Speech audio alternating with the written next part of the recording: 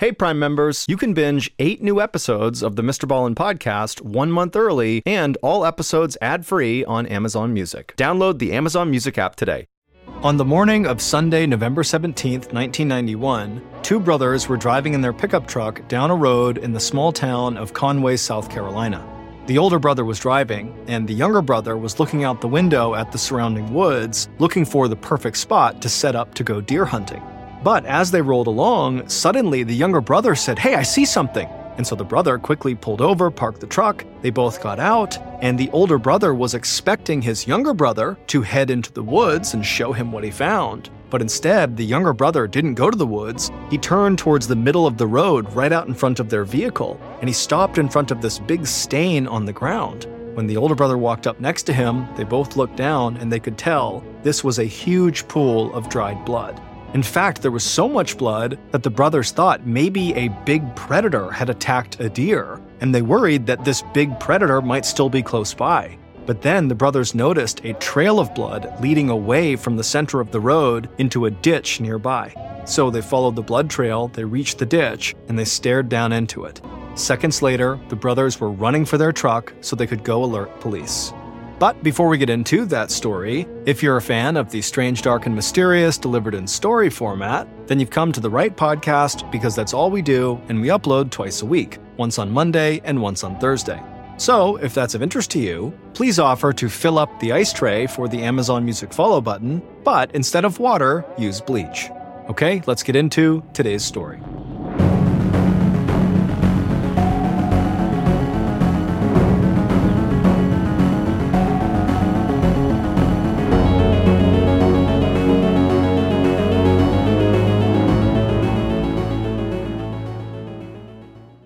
Angie has made it easier than ever to connect with skilled professionals to get all your home projects done well. Just bring them your project online or with the Angie app and answer a few questions. With Angie, you can book instantly at an upfront price or request and compare quotes from multiple pros so you can find the best price for your project. So the next time you have a home project, just Angie that and start getting the most out of your home. Download the free Angie mobile app today or visit Angie.com. That's ANGI.com. Achieving a gorgeous grin from home isn't a total mystery with Byte Clear aligners. Just don't be surprised if all of your sleuthing friends start asking, "What's your secret?" Begin by ordering your at-home impression kit today for only $14.95. Byte Clear aligners are doctor-directed and delivered to your door. Treatment costs thousands less than braces. Plus, they offer flexible financing, accept eligible insurance, and you can pay with your HSA FSA. Get 80% off your impression kit when you use code WONDERY at Byte.com. That's BYTE.com. Start your confidence journey today with Byte. On Saturday, November 16th, 1991, a 17-year-old high school senior named Crystal Todd was in her bedroom getting ready to go to a party in the small town she lived in, which was called Conway, South Carolina. Crystal looked at herself in the mirror and put the finishing touches on her makeup. Then she stepped back to get a full view of herself. She was wearing a print shirt, jeans, brown leather shoes, and her favorite brown leather jacket. And in the mirror, her blue eyes shined. Her mom always told her that her eyes were bluer than the sky, and they lit up any room she walked into. After checking herself over a few more times, Crystal felt happy with how she looked, and she was about to head out for the night when the phone in her bedroom started to ring. She answered it, but right away she wished that she hadn't. A young man named Davey, who Crystal had gone out with on a few dates, was the caller. Crystal had told Davey that she did not want to see him anymore, but clearly he had not gotten the message. Davey asked Crystal if she wanted to go out with him that night, but Crystal said she already had plans, so she couldn't. So Davey said, "Okay, well, can we get together another time soon?" Crystal had always been taught to be polite, so she took a deep breath and in a sweet voice told Davey again that she did not think they should see each other anymore, but she hoped they could still be friends. Then Crystal hung up the phone, grabbed her purse, and headed into the living room where her mom was sitting on the couch. She told her mom that she was going out and gave her a hug. Her mom reminded her to be home by 12:30, and Crystal just smiled and nodded. Crystal almost never missed her curfew, and even if she was going to be home just a few minutes late, she always called her mom ahead of time to let her know. So Crystal said goodbye to her mom and stepped outside onto the large wooden porch in front of their traditional country-style house. Then Crystal walked across the yard to her new blue Toyota Celica car parked out front. She climbed into the driver's seat, started the car, and immediately felt a rush of excitement. Crystal loved this car. It had been an early graduation present from her mom. Her mom had even gotten her vanity license plates that read C. Todd. Crystal leaned across the passenger seat, opened up the glove compartment, and grabbed a cassette tape from inside. She put the tape into her stereo, turned the music up loud, and then pulled away from her house and turned onto a tree-lined road that led toward the center of town. Just being behind the wheel of her beautiful new car gave Crystal a sense of freedom that she rarely felt in this small town where almost everyone knew everyone else's business. And as she drove, she looked out at the dense woods that surrounded most of Conway and thought about what her life would be like once she finally left her hometown. Crystal loved her mom and her friends, but she dreamed of driving her new car out of Conway and going to college in another city where she could finally meet some new people and have some new experiences. Crystal finally reached the center of town and drove past the shopping mall and a few fast food restaurants. Then she turned onto a side road, and after following that road for a few miles, she arrived at the house where the party was going to be that night. When Crystal stepped inside the house was already packed with teenagers, and music was blaring from the stereo. One of Crystal's friends immediately came up to her and asked if she was meeting Davy there. Crystal frowned and said no, she was not, and she actually hoped Davy would not show up to this party at all. But Crystal would tell this friend that there actually was another guy Crystal was hoping to see at this party. But when Crystal's friend asked her who this guy was, Crystal just smiled and didn't say anything, like she was keeping a big secret. Then Crystal poured herself a beer into a red plastic cup and stepped away into the crowded living room. Crystal was fairly short. She was only 5'3" tall, so once she was in the room, she got up on her toes and craned her neck to see over everybody in the room, but she didn't see the guy she was hoping to see. So she weaved her way through the crowd and found her way to the living room couch. For the next couple of hours, Crystal sat right there drinking a beer, periodically scanning the crowd in hopes of seeing this new guy, but he never appeared. And as Crystal scanned the room that night, she started to become more and more aware of all the happy couples dancing and talking to each other, and it started to make her feel really lonely. And as she started to feel lonely, she suddenly wished that her really good friend, Ken Register, had been there that night. Ken and Crystal had been friends since they were kids, and whenever they were together, Crystal never seemed to get bored. But Ken had graduated a year earlier, and he made it a point now not to hang out at high school parties. Finally, at around 11 p.m., when still this guy had not shown up to the party, Crystal got up from the couch, she made her rounds around the house saying goodbye to her friends, and then she headed back outside. The music from the party faded as she got into her blue car, and then after firing up the engine, she began driving back toward the center of town along the dark road. After a few minutes, Crystal passed the mall's brightly lit parking lot and then glanced at the clock on her dashboard. It was only 11:15, which meant she had a little over an hour before she had to be home for curfew. And Crystal was not about to waste an hour of freedom, so she decided she would at least go out and get some fast food before heading home. After driving a little further down the road, in the direction of the nearest fast food restaurant, Crystal eased off the gas and stopped at a traffic light. She turned up her music even louder and started singing out loud, but then she heard a car horn blaring over the music. She thought she must have missed the green light, but when she looked up, she saw it was still red. She heard the horn again and realized the car that was honking was right next to her.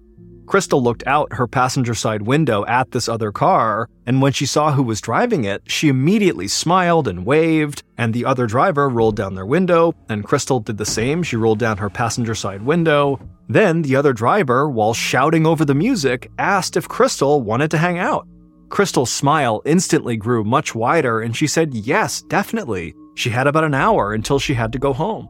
A moment later, the light turned green, so Crystal drove forward and pulled into the parking lot of a nearby middle school and parked.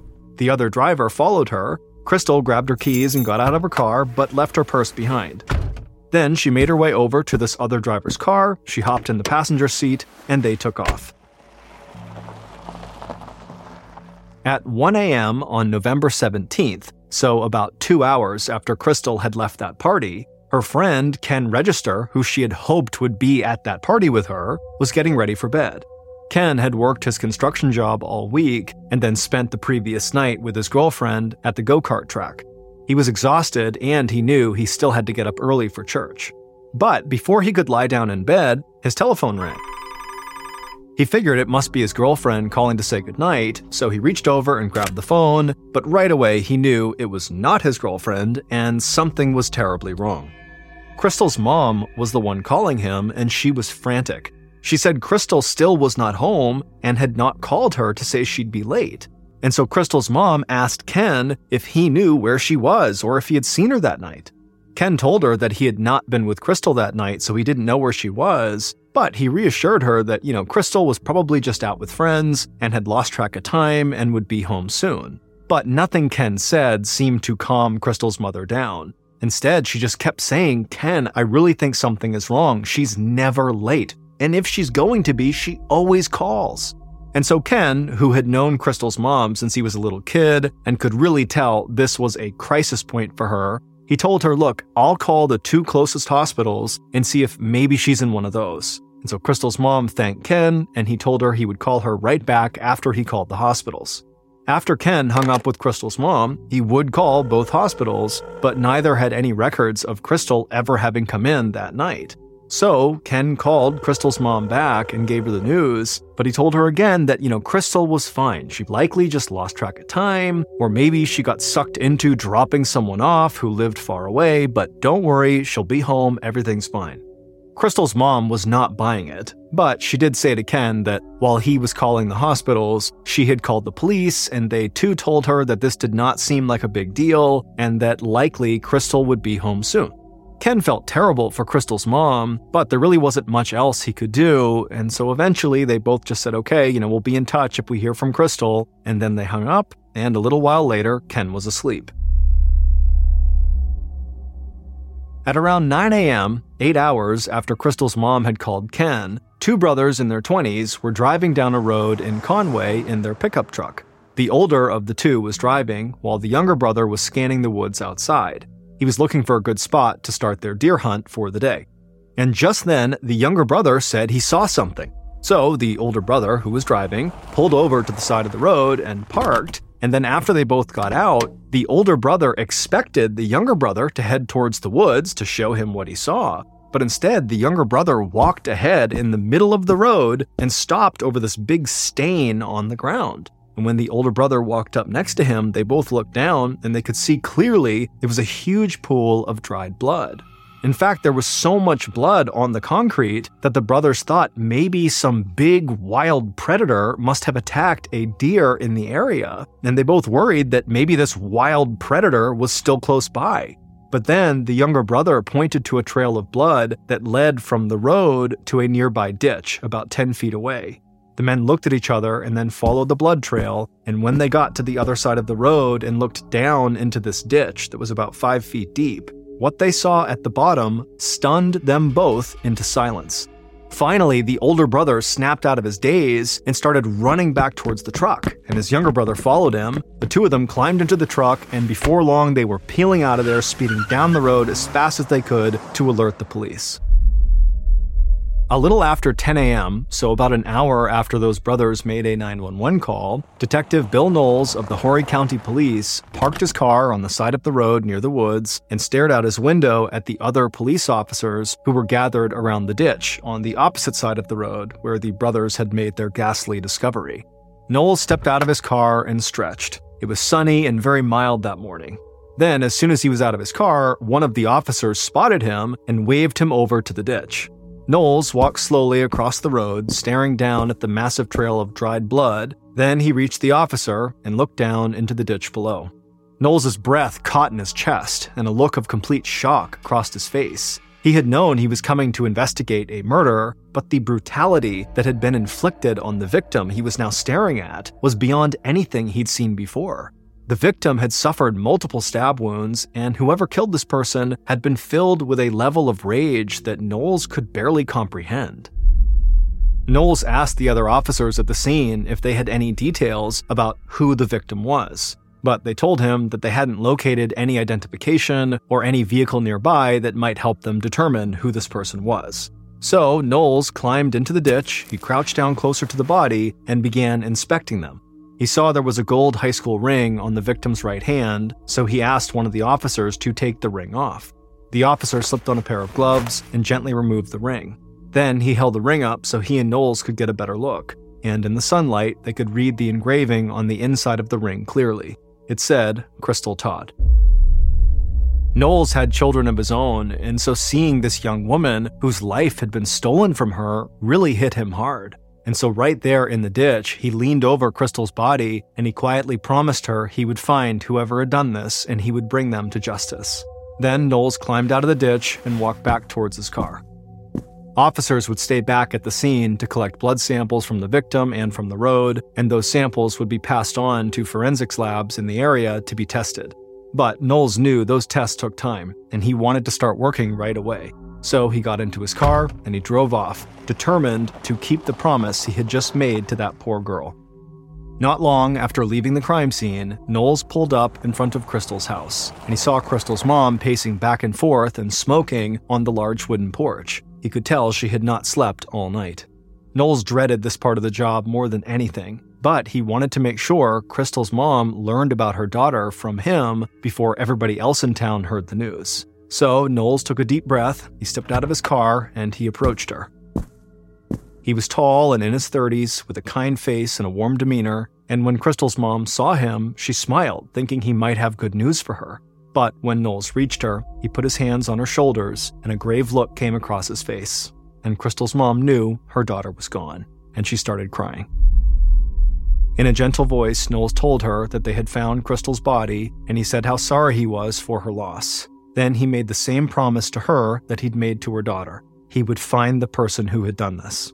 Knowles said he hated to put her through anything else that morning, but he asked her if she could tell him anything about the night before that might help him figure out what had happened to her daughter. Crystal's mom could barely think. She was crying and her hands were trembling, and so she took a long drag on her cigarette and just tried to clear her mind for a second. Then she told Knowles that Crystal had gone to a party the night before and she hadn't come home for curfew.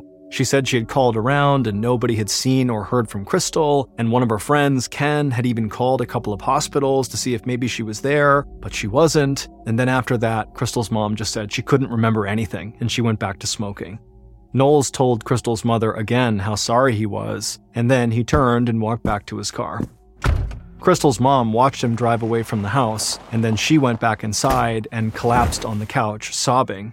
Then she reached over and grabbed the phone and called Ken. On the other line, when Ken heard the news, he was totally devastated. With his voice cracking, he said he would come by as soon as possible. He would be with her so that Crystal's mom would not be alone.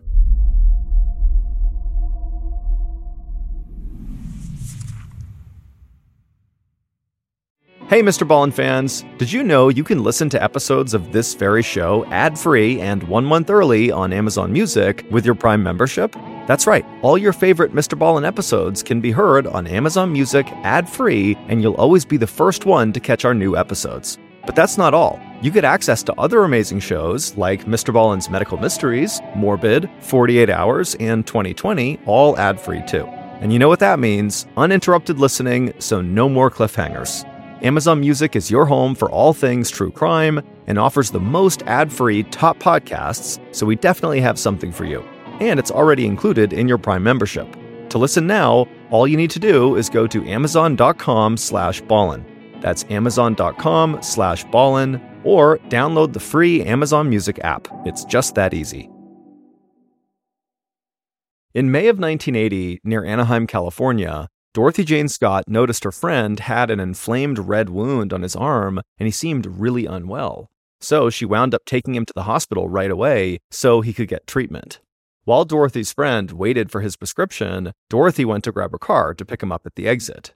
But she would never be seen alive again, leaving us to wonder, decades later, what really happened to Dorothy Jane Scott. From Wondery, Generation Y is a podcast that covers notable true crime cases like this one and so many more. Every week, hosts Aaron and Justin sit down to discuss a new case covering every angle and theory, walking through the forensic evidence, and interviewing those close to the case to try and discover what really happened. And with over 450 episodes, there's a case for every true crime listener. Follow the Generation Y podcast on Amazon Music or wherever you get your podcasts.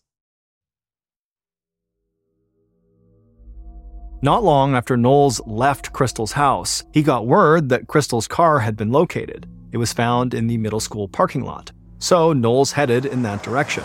When he arrived, he met several other officers in that parking lot, and he hoped Crystal's car could offer some clues as to what happened. The thing that struck Knowles immediately about the car was that there was no sign of a break-in or a struggle, and Crystal's purse was still in the passenger seat. To Knowles, that indicated that Crystal had parked there under her own free will and that her murder had likely not been the result of a robbery. Knowles hoped that Crystal's friends might be able to shed some light on how Crystal had gotten from her car in the middle school parking lot to the road where her body had been found. And he knew on Sunday evenings, almost all of the teenagers in town got together to hang out in the mall parking lot. So later that day, as the sun started to set over the woods, Knowles headed to the mall. By the time he got there, news of Crystal's murder had spread all through town, and the local teenagers had gathered together at the mall, just like Knowles figured they would. But instead of making plans or talking about school, the teenagers were discussing what had happened to their friend Crystal. Knowles parked his car, stepped outside, and walked towards a group of kids who were leaning against a car nearby. He introduced himself and asked if any of them had known Crystal. He was not surprised that basically all of them said they either knew her well or had at least spent some time with her in school. Then Knowles asked if any of them had been to the party where Crystal was the night before, or if they had heard anything about what had happened the night before. One of the young women nearby chimed in and said that she heard that Crystal had been murdered as part of a satanic ritual. Knowles sighed and shook his head. The last thing he needed was some crazy rumor about Satanists spreading through town. But then another girl said she was at the party the night before and that Crystal had hoped to meet a guy there. Knowles asked who this guy was, but none of the kids seemed to know. Then the girl said there was another guy who might have gone looking for Crystal the night before.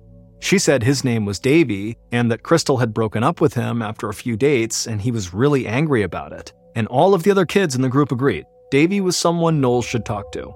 So Knowles got all of the information he could about Davy from this group of teenagers. Then he told them all to be careful, and he headed back to his car.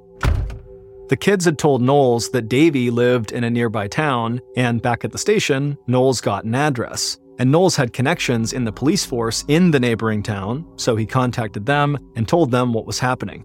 They said they would round up Davy for him and that Knowles could question him at their police station. And so later that night, Knowles drove out of Conway towards this nearby town, and he was already starting to form a picture of what he thought could have happened based on the crime scene and how he had found Crystal's car. Knowles believed Crystal had parked her car at the middle school by choice and then gotten into another car with someone she knew, and he thought there was a strong possibility that whoever was driving that other car was the person who had killed her. And considering the violence that had been inflicted on Crystal, Knowles thought he was most likely looking for a young man who was angry with her. And Davy, a teenage boy who Crystal had rejected, definitely fit that description. A little while later, and Knowles had finally arrived at the neighboring town's police station. When he got there, an officer from the local force greeted him and told him that Davy was ready for questioning. The officer also said when they picked Davy up, they discovered the exterior and interior of his truck had just been washed, and that the boy had been carrying a pocket knife. Then the officer led Knowles through the station into a small interrogation room where Davy was seated behind a wooden table. The room was very bright and very cold. Knowles took a seat and stared across the table at Davy. Davy was 18 years old, tall and wiry, and he couldn't stop shifting around in his chair. Knowles' expression was blank, and he didn't give away anything he was thinking. Then, in a calm voice, he asked if Davy had killed Crystal. Davy shifted more in his chair and tapped his foot on the ground. He didn't look up at Knowles, but he said he had nothing to do with any crime. He said he'd called Crystal the day before to see if she wanted to go out with him, but she had said she already had plans. Not totally buying his answer, Knowles pushed a little more and asked if Davy made a habit of washing his truck on Sunday evenings. Then, for the first time, Davey looked Knowles in the eye. He smiled at the detective and said keeping his vehicle clean was very important to him. Knowles smiled back at him, at which point Davey looked back down at the floor. Then Davey cleared his throat and said again that he had not seen Crystal the night before, and he hadn't even been in Conway. Knowles leaned forward across the table and asked if anybody could back up his story, and Davey said some friends had been with him, so yes. Davey fit Knowles' idea of the potential killer, but Knowles knew he still had to gather more information before he could determine Davey's guilt or innocence. The kid had been a little smug about cleaning his truck, but a lot of young men in the area went out of their way to keep their trucks looking really good. And Knowles knew a knife was most likely the murder weapon, but Davey carrying a pocket knife on him was not out of the ordinary because it was a pretty common practice amongst hunters and hikers in the area. So Knowles told Davey not to leave town and that police would be in touch if they needed more information. Then he walked out of the interrogation room, thanked the officers at the station for helping him, and headed back outside to his car. It had only been about 12 hours since Crystal's body had been discovered, but Knowles already felt like he was running out of time. He knew that the murder of a popular high school student could send panic through a small town like Conway, so he wanted to close the case as fast as possible and reassure everyone that their families were safe. But over the next several days, Knowles questioned all of Davey's friends, and they all corroborated his story that he had not seen Crystal or been in Conway on the night of her murder. And so Knowles started to feel like his chance to close this case quickly was slipping away. A week went by with no new leads in the investigation, and now Knowles found himself standing outside in a huge crowd of people gathered in the church cemetery who were desperate for answers. Over 1,000 people were there to attend Crystal's funeral, including almost every teenager who went to school with her. Knowles could hear crying throughout the crowd as the minister said his final prayer. Knowles and members of his team had come to the funeral to see if anything or anyone might stand out and offer them any sort of clue. But as Knowles watched Crystal's friends and family walk by her coffin to say their final goodbye, all he saw was a town in mourning. Crystal's death had affected everyone, and he knew her murder would stay with this community for decades to come. By the time Knowles left, he knew the funeral hadn't given him any new information to go on. In fact, it had just made it clear how difficult his job would be. In a town like Conway, where everybody seemed to know Crystal, the list of potential suspects was almost endless. So, not long after the funeral, Knowles reached out to state law enforcement and forensics experts in South Carolina for help. And together, they came up with a plan to narrow down Knowles' search. They decided they would use DNA testing. DNA testing is an investigative technique that uses biological evidence found at the crime scene or on a victim to connect a suspect to the crime or to rule out a potential suspect. At the time of Crystal's death, DNA testing was still a relatively new technique, and it hadn't been used yet to solve a murder case in the state of South Carolina. But Knowles wanted to use all of the tools available to him. So the police in Conway made a public announcement that they needed male volunteers to submit samples for DNA testing. Police said these samples would help them eliminate suspects and enable them to narrow down their search for Crystal's killer. Knowles hoped at least a few of Crystal's male classmates who'd been at the party with her would volunteer. But he was astonished when over 50 men in the community quickly agreed to provide DNA samples in the hope it would help the investigation. The DNA testing would be handled by the state, and Knowles was informed it could take months before they had all of the results. He was happy his team had taken another step in the investigation, but he wasn't about to just wait around for test results that might not even lead to the killer. So while he waited for the results, Knowles kept digging into Crystal's personal life. And in January of 1992, so about a month and a half after Crystal's funeral, Knowles discovered something that he thought was a major break in the case. On a cool January night, Knowles sat at his desk in the station reading through Crystal's school notebooks that had been retrieved from her locker. Knowles was exhausted because he and his team had been working around the clock on this case for months, but he refused to let that exhaustion get in the way of the promise he had made to Crystal and her mother.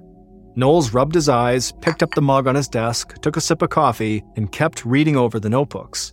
He was looking for anything that might help his investigation, but as he read, he just started to feel a deep sense of sadness. amidst Crystal's notes for her high school classes, he saw drawings she had doodled in the margins and little messages she'd written to herself. Flipping through the notebooks, all Knowles could think about was how young Crystal was and how full of hope she must have been. But then someone had robbed her of all of that, and that person was still walking free. Just then, something in one of the notebooks jumped out at Knowles. The name Andy Tyndall was written in the flowery handwriting of a teenager who might have a crush. So Knowles flipped through a few more pages, and he saw Andy's name again written in the same way. In the interviews that Knowles had conducted with Crystal's friends, Andy's name had never come up. But now Knowles wondered if Andy was the high school boy Crystal had hoped to see at the party. So during the following week, Knowles dug into Andy's background, but he discovered Andy wasn't a high school boy at all. He was a 31-year-old man who liked hanging out with high school girls.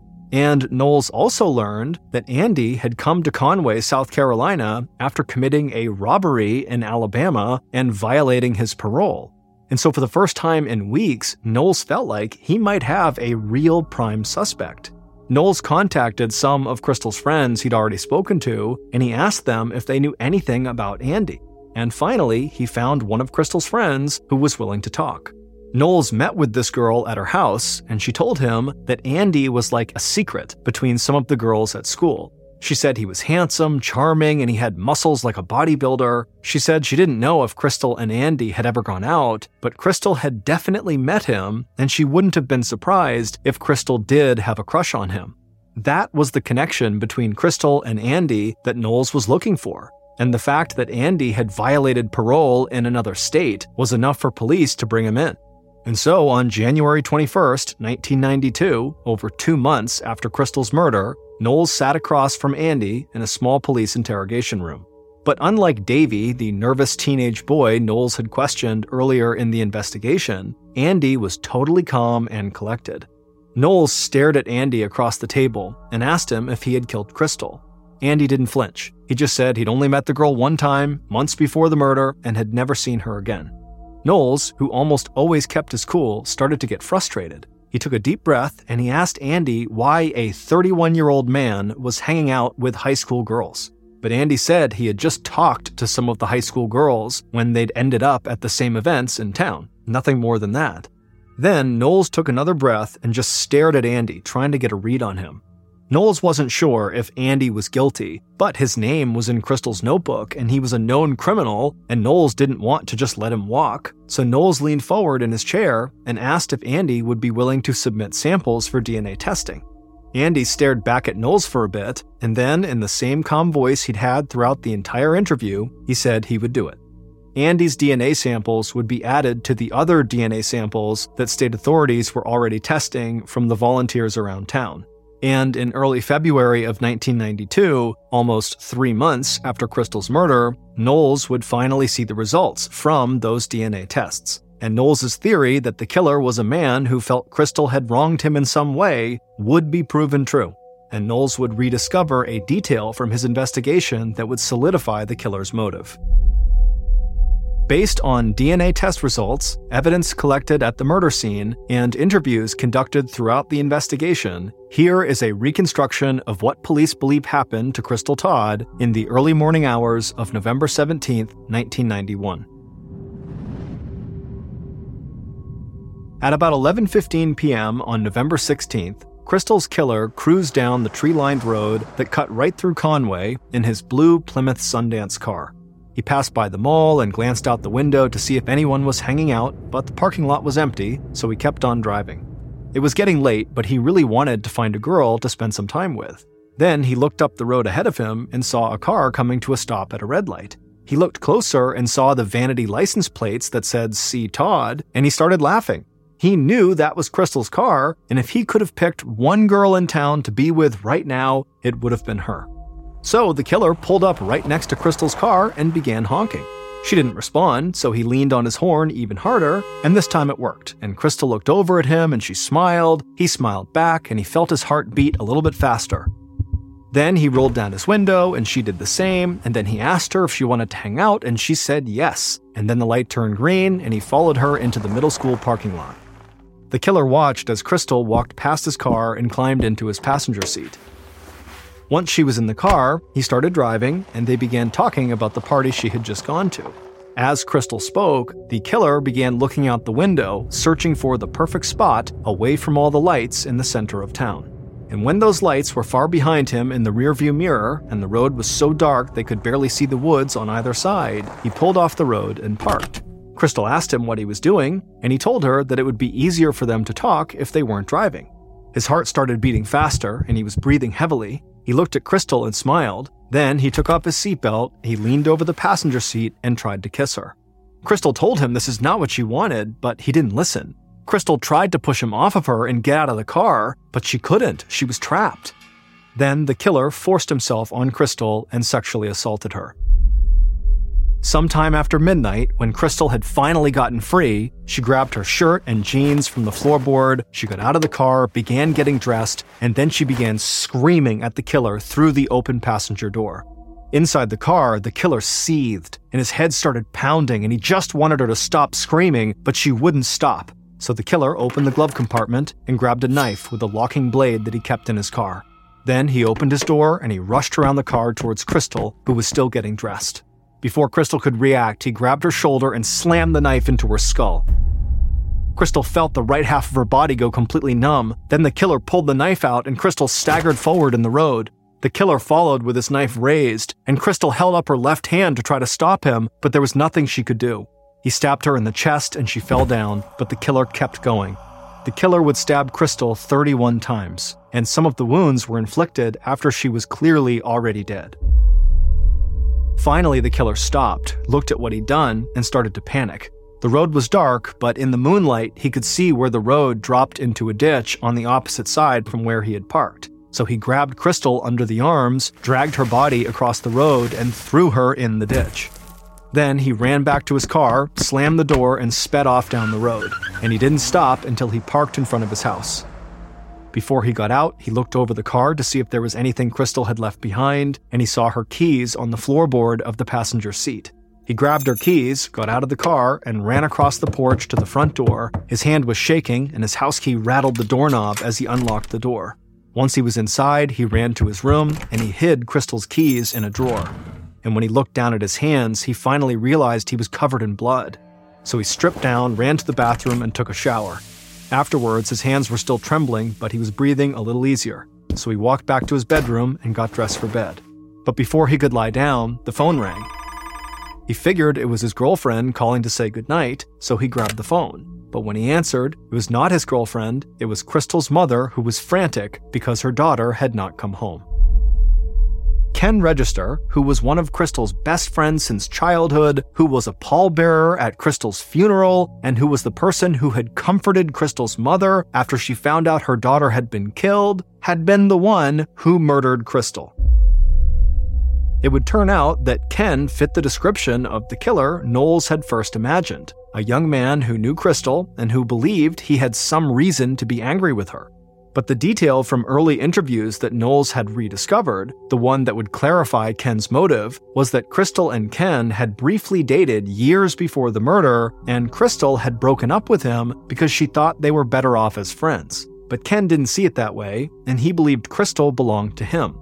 And his desire to have her for himself, no matter the cost, had grown over the years. And then, on the night of the murder, Ken was driving home from the go-kart track when he saw Crystal at the red light, and he decided that was the night they were going to be together. And when Crystal tried to push him off of her in the car, he flew into a violent rage. It would turn out Crystal's murder was the first murder case in South Carolina solved by using DNA evidence, because Ken had been one of the people in town who had quickly provided a DNA sample when police asked for volunteers, and Ken's DNA sample had linked him to the sexual assault and the murder. Ken would later suggest he had provided those samples despite being guilty because he didn't fully understand how DNA evidence could tie him to the crime. Ken would ultimately confess to the murder, he was found guilty, and he was sentenced to life in prison. Then, in 2022, over 30 years after the murder, Ken came up for parole. But Crystal's friends, who still missed her dearly, started a petition to have Ken's parole denied. and Ken eventually just waived his right to a parole hearing, and as of May 2023, he remains in prison.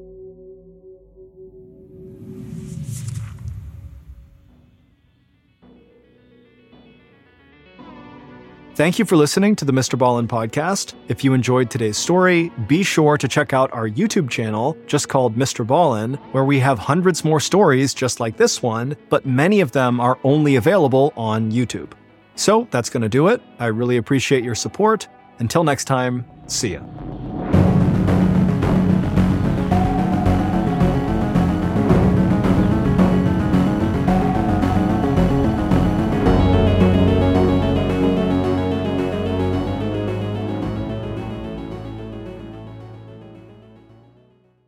Hey, Prime members, you can binge 8 new episodes of the Mr. Ballin podcast 1 month early and all episodes ad-free on Amazon Music. Download the Amazon Music app today. And before you go, please tell us about yourself by completing a short survey at Wondery.com/survey. If you're listening to this podcast, then chances are good you are a fan of The Strange, Dark, and Mysterious. And if that's the case, then I've got some good news. We just launched a brand new Strange, Dark, and Mysterious podcast called Mr. Ballin's Medical Mysteries. And as the name suggests, it's a show about medical mysteries, a genre that many fans have been asking us to dive into for years, and we finally decided to take the plunge, and the show is awesome. In this free weekly show, we explore bizarre, unheard of diseases, strange medical mishaps, unexplainable deaths, and everything in between. Each story is totally true and totally terrifying. Go follow Mr. Ballin's Medical Mysteries wherever you get your podcasts, and if you're a Prime member, you can listen early and ad-free on Amazon Music.